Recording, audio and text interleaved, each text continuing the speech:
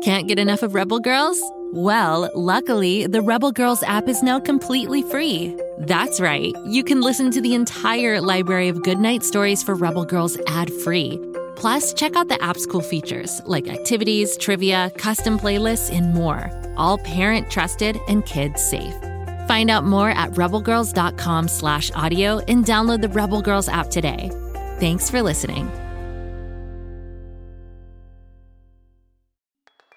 I don't know about you, but we love mystery stories. That's why The Upside Down Story is one of our favorite podcasts. It turns a tale flipsy-flopsy upside-downsy so that you need to listen to the clues to figure out who the mystery storyteller is. Search for The Upside Down Story on Spotify, Apple, or wherever you get your podcasts.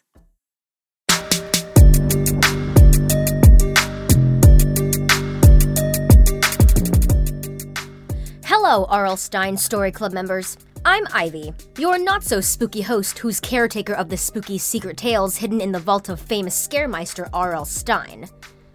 Today, I'm going to tell you about a haunted place. Is it actually haunted, or merely misunderstood? Guess you can be the judge, my devoted listeners. So sit back, Story Club members, as we're about to venture into the Winchester Mystery House. I recently visited the famous sprawling Victorian mansion that's located in San Jose, California. And from the moment I walked through the door, something wasn't right. First off, there was a cold chill in the air in the middle of summer, and it wasn't the air conditioning. But I'm getting ahead of myself, listeners. Let me give you a little history of the place first, and why it will forever be celebrated in the annals of haunted house lore. It began with Sarah Lockwood Pardee, who was born in the summer of 1839 in New Haven, Connecticut. In 1862, she married William Wirt Winchester, who was the son of Oliver Winchester, the lucrative owner of the Winchester Repeating Arms Company. In the span of a year, Sarah Winchester lost her mother, father-in-law, and finally her husband in 1881 to tuberculosis. Sarah had lost her young daughter, Annie Pardee Winchester, in 1866 to a terrible disease. Sarah inherited more than $2 million, which is over $500 million in today's currency. A spiritual medium told Sarah that she should leave New Haven and go to California. The medium had told Sarah that she should build rooms in a house for those lost as a result to the Winchester repeating rifle. The depressed widow did just that.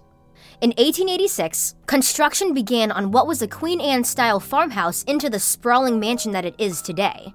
Construction happened almost daily for 36 years. There wasn't much of a floor plan, and workers simply added on rooms and designs whenever they could.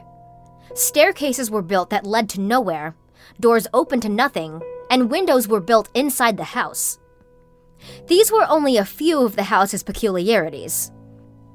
Sarah believed that as long as construction occurred, she and her fortune would be safe from those restless spirits that the medium had previously mentioned. After Sarah Winchester's death on September 5, 1922, construction immediately stopped on the maze-like mansion, and the tired workers went home. It's since been converted into a museum that thousands of tourists visit annually. Many books, articles, TV shows, and movies have been made about the bewildering house of mystery. So I wandered through the mansion, paying special attention to the unique architecture.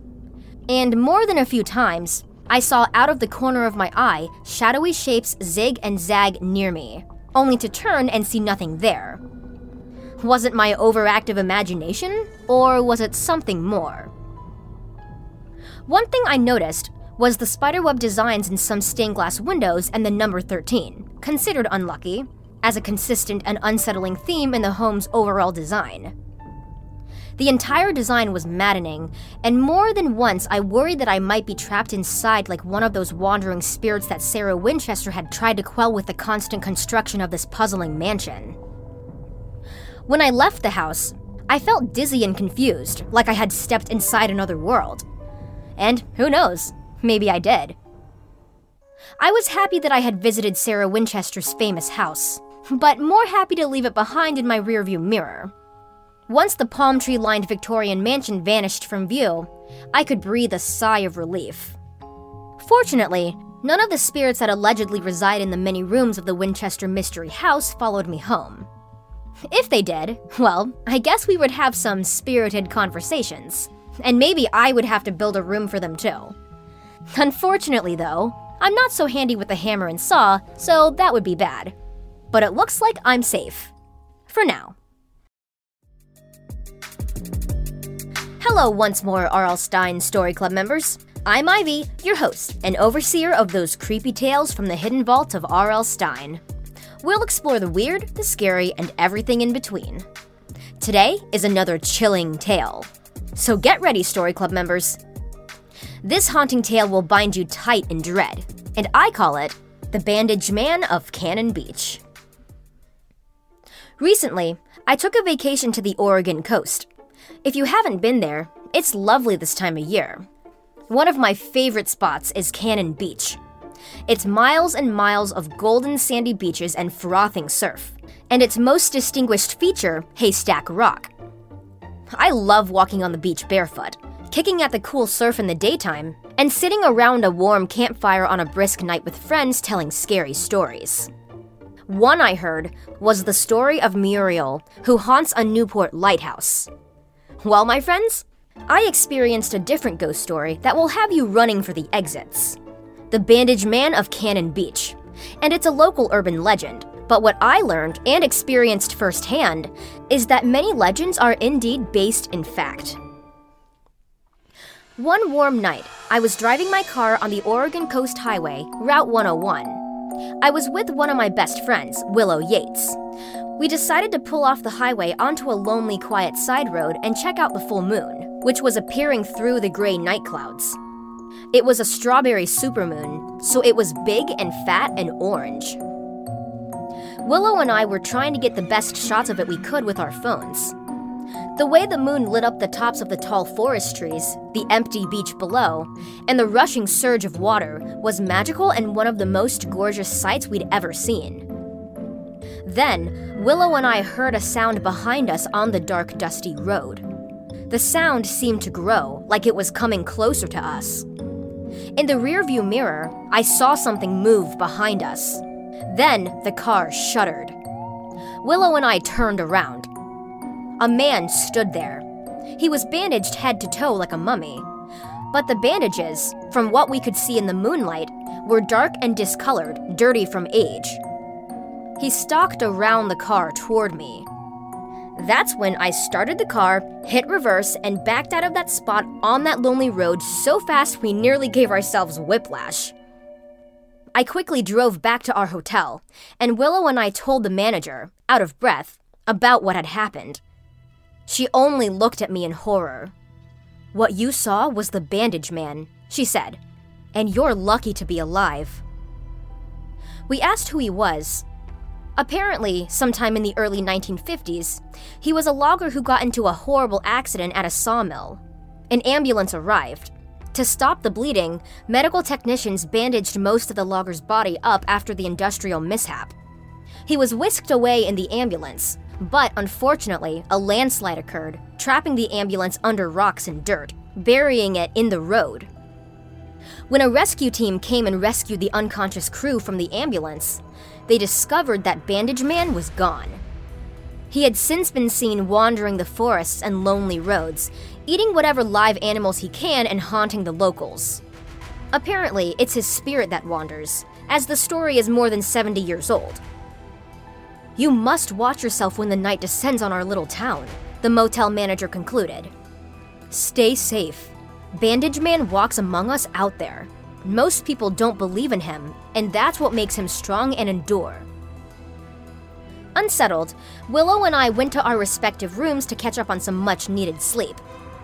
But my experience in Cannon Beach, Oregon, will forever be tainted by the Bandaged Man trying to get us in the car.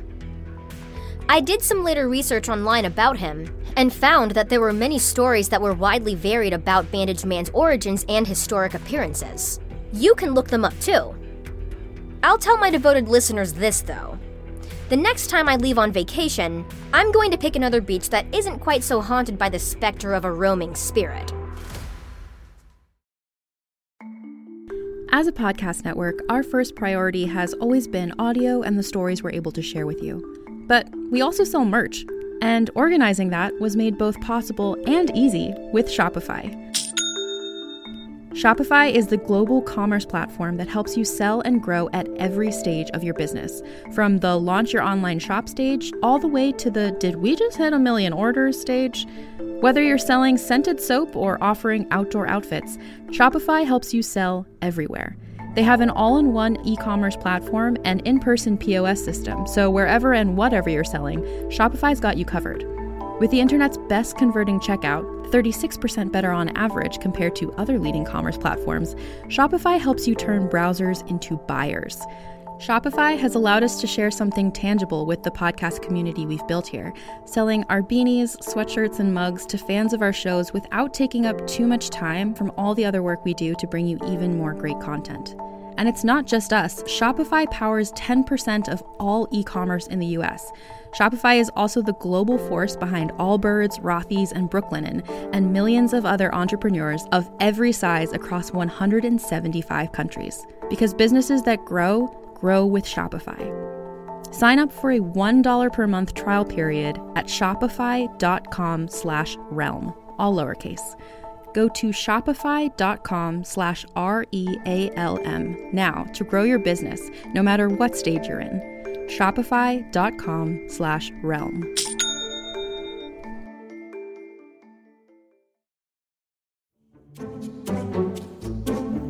Do you like to laugh? Who am I kidding? Who doesn't like to laugh?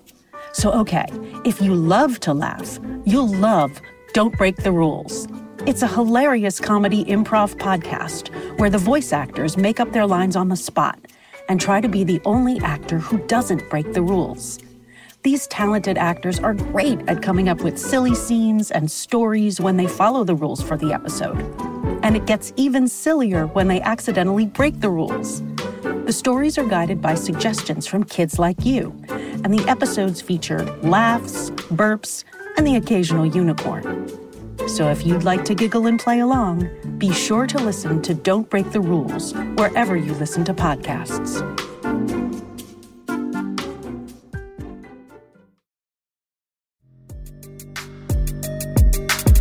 Hello again, R.L. Stine Story Club members.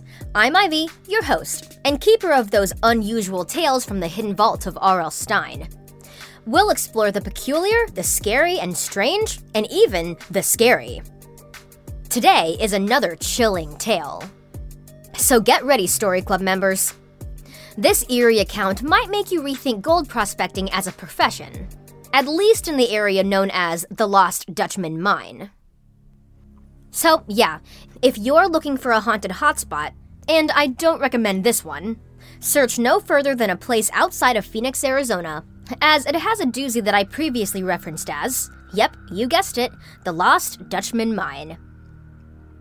Ready for a history lesson about this haunted place with a 150-year reputation of evil and double-dealing behavior? Get ready, Story Club members, 'cause here we go. The name of the infamous mine came from Jacob Walls, who was not a Dutchman at all, but German. He came to North America in 1845, and soon learned about the riches and adventure that were awaiting him in the undiscovered frontierland of the Southwest. Yep, Jacob Walls was like many locals and immigrants who wanted to discover gold during the gold rush of the 1840s. Not only did he discover his fortune, but his story became something of legend and folklore that's been shared for a century and a half.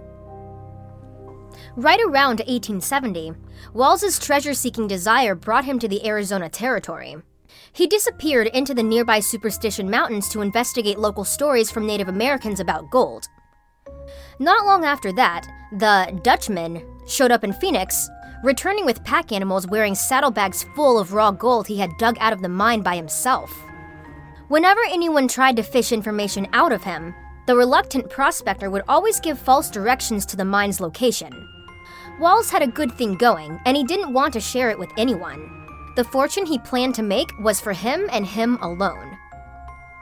Occasionally, eager men who also sought their fortunes attempted to trail Walls when he left town to his fabled mine.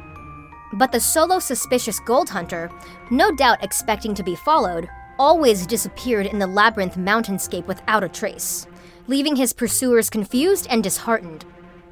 After almost 2 decades of obsessive prospecting, Jacob Walls, the Dutchman as he came to be known, died on October 25, 1891, with a sack of rich gold ore beneath his deathbed. Would-be prospectors immediately sought what they now called the Lost Dutchman Mine, but never found it. The endless search for the mythical place has caused more than a century and a half of speculation. Theories about the mine's location have filled dozens of history books and inspired storytellers for generations with articles, TV shows, and movies.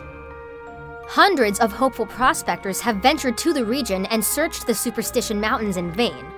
Some have returned empty-handed, and some never ever returned.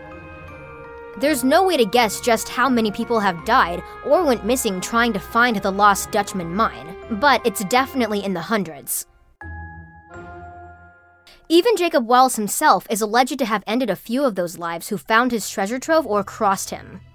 There are also many people who were slain by locals after they were found searching the mountain for the mine. Still, other deaths are more mysterious. Many amateur and professional prospectors searching for the mine have disappeared. In some cases, skeletons of the missing have been dug up from shallow graves. From time to time, yet another person is reported missing in the Lost Dutchman Mine area. What happens to them? It's a ghostly mystery shrouded in secrecy, like the missing Dutchman Mine itself. So I would recommend staying out of that area, listeners.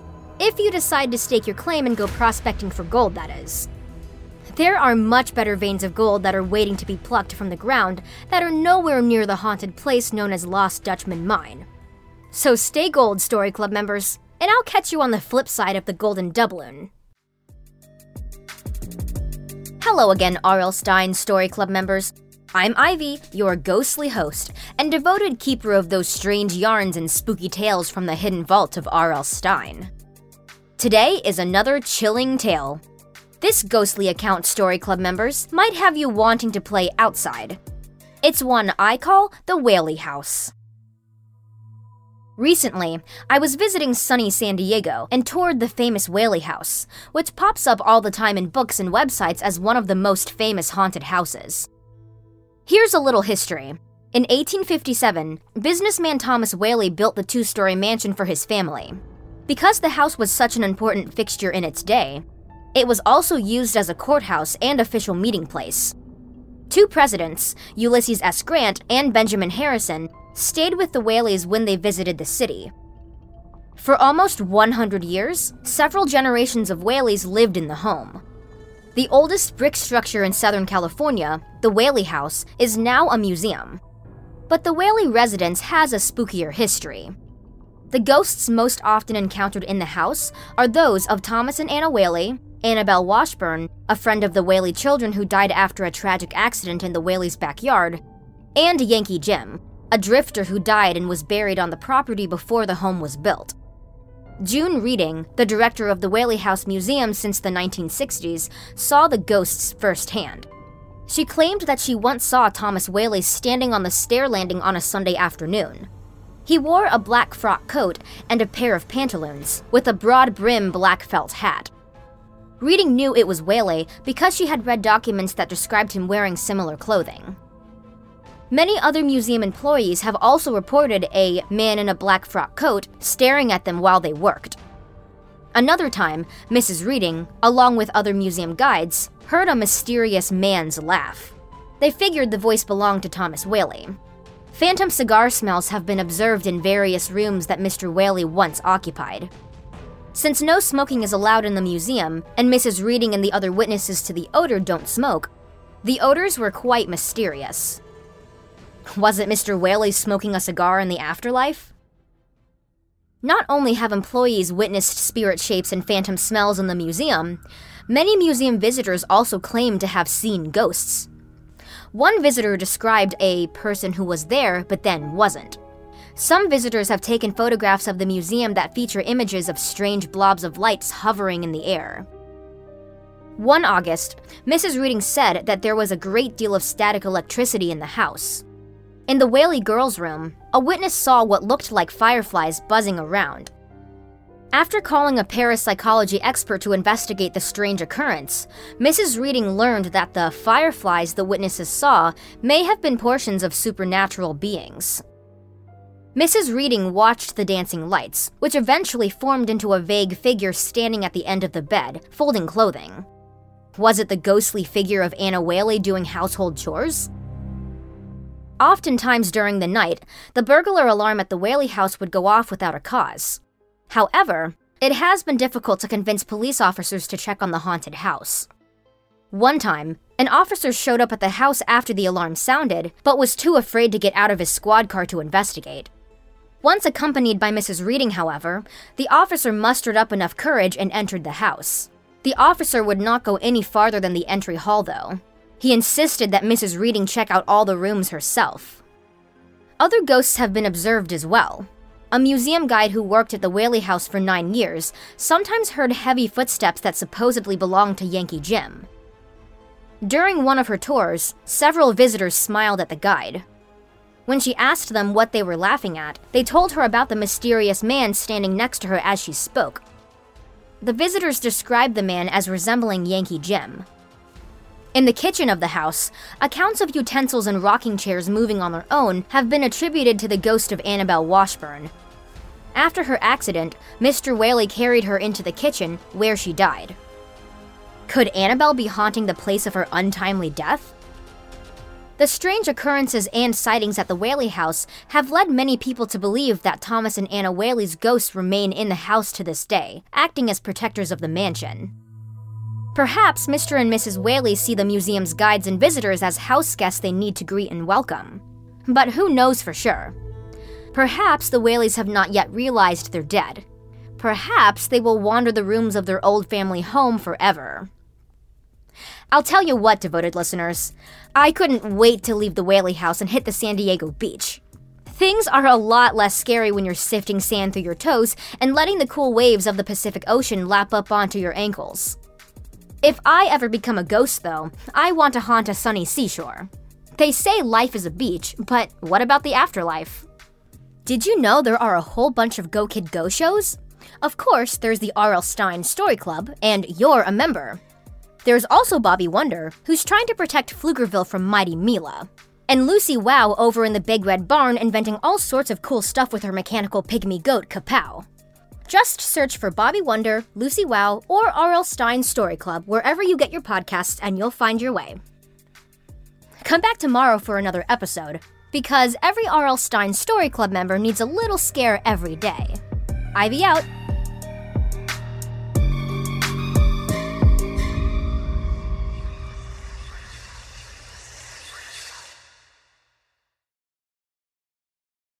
Good news alert!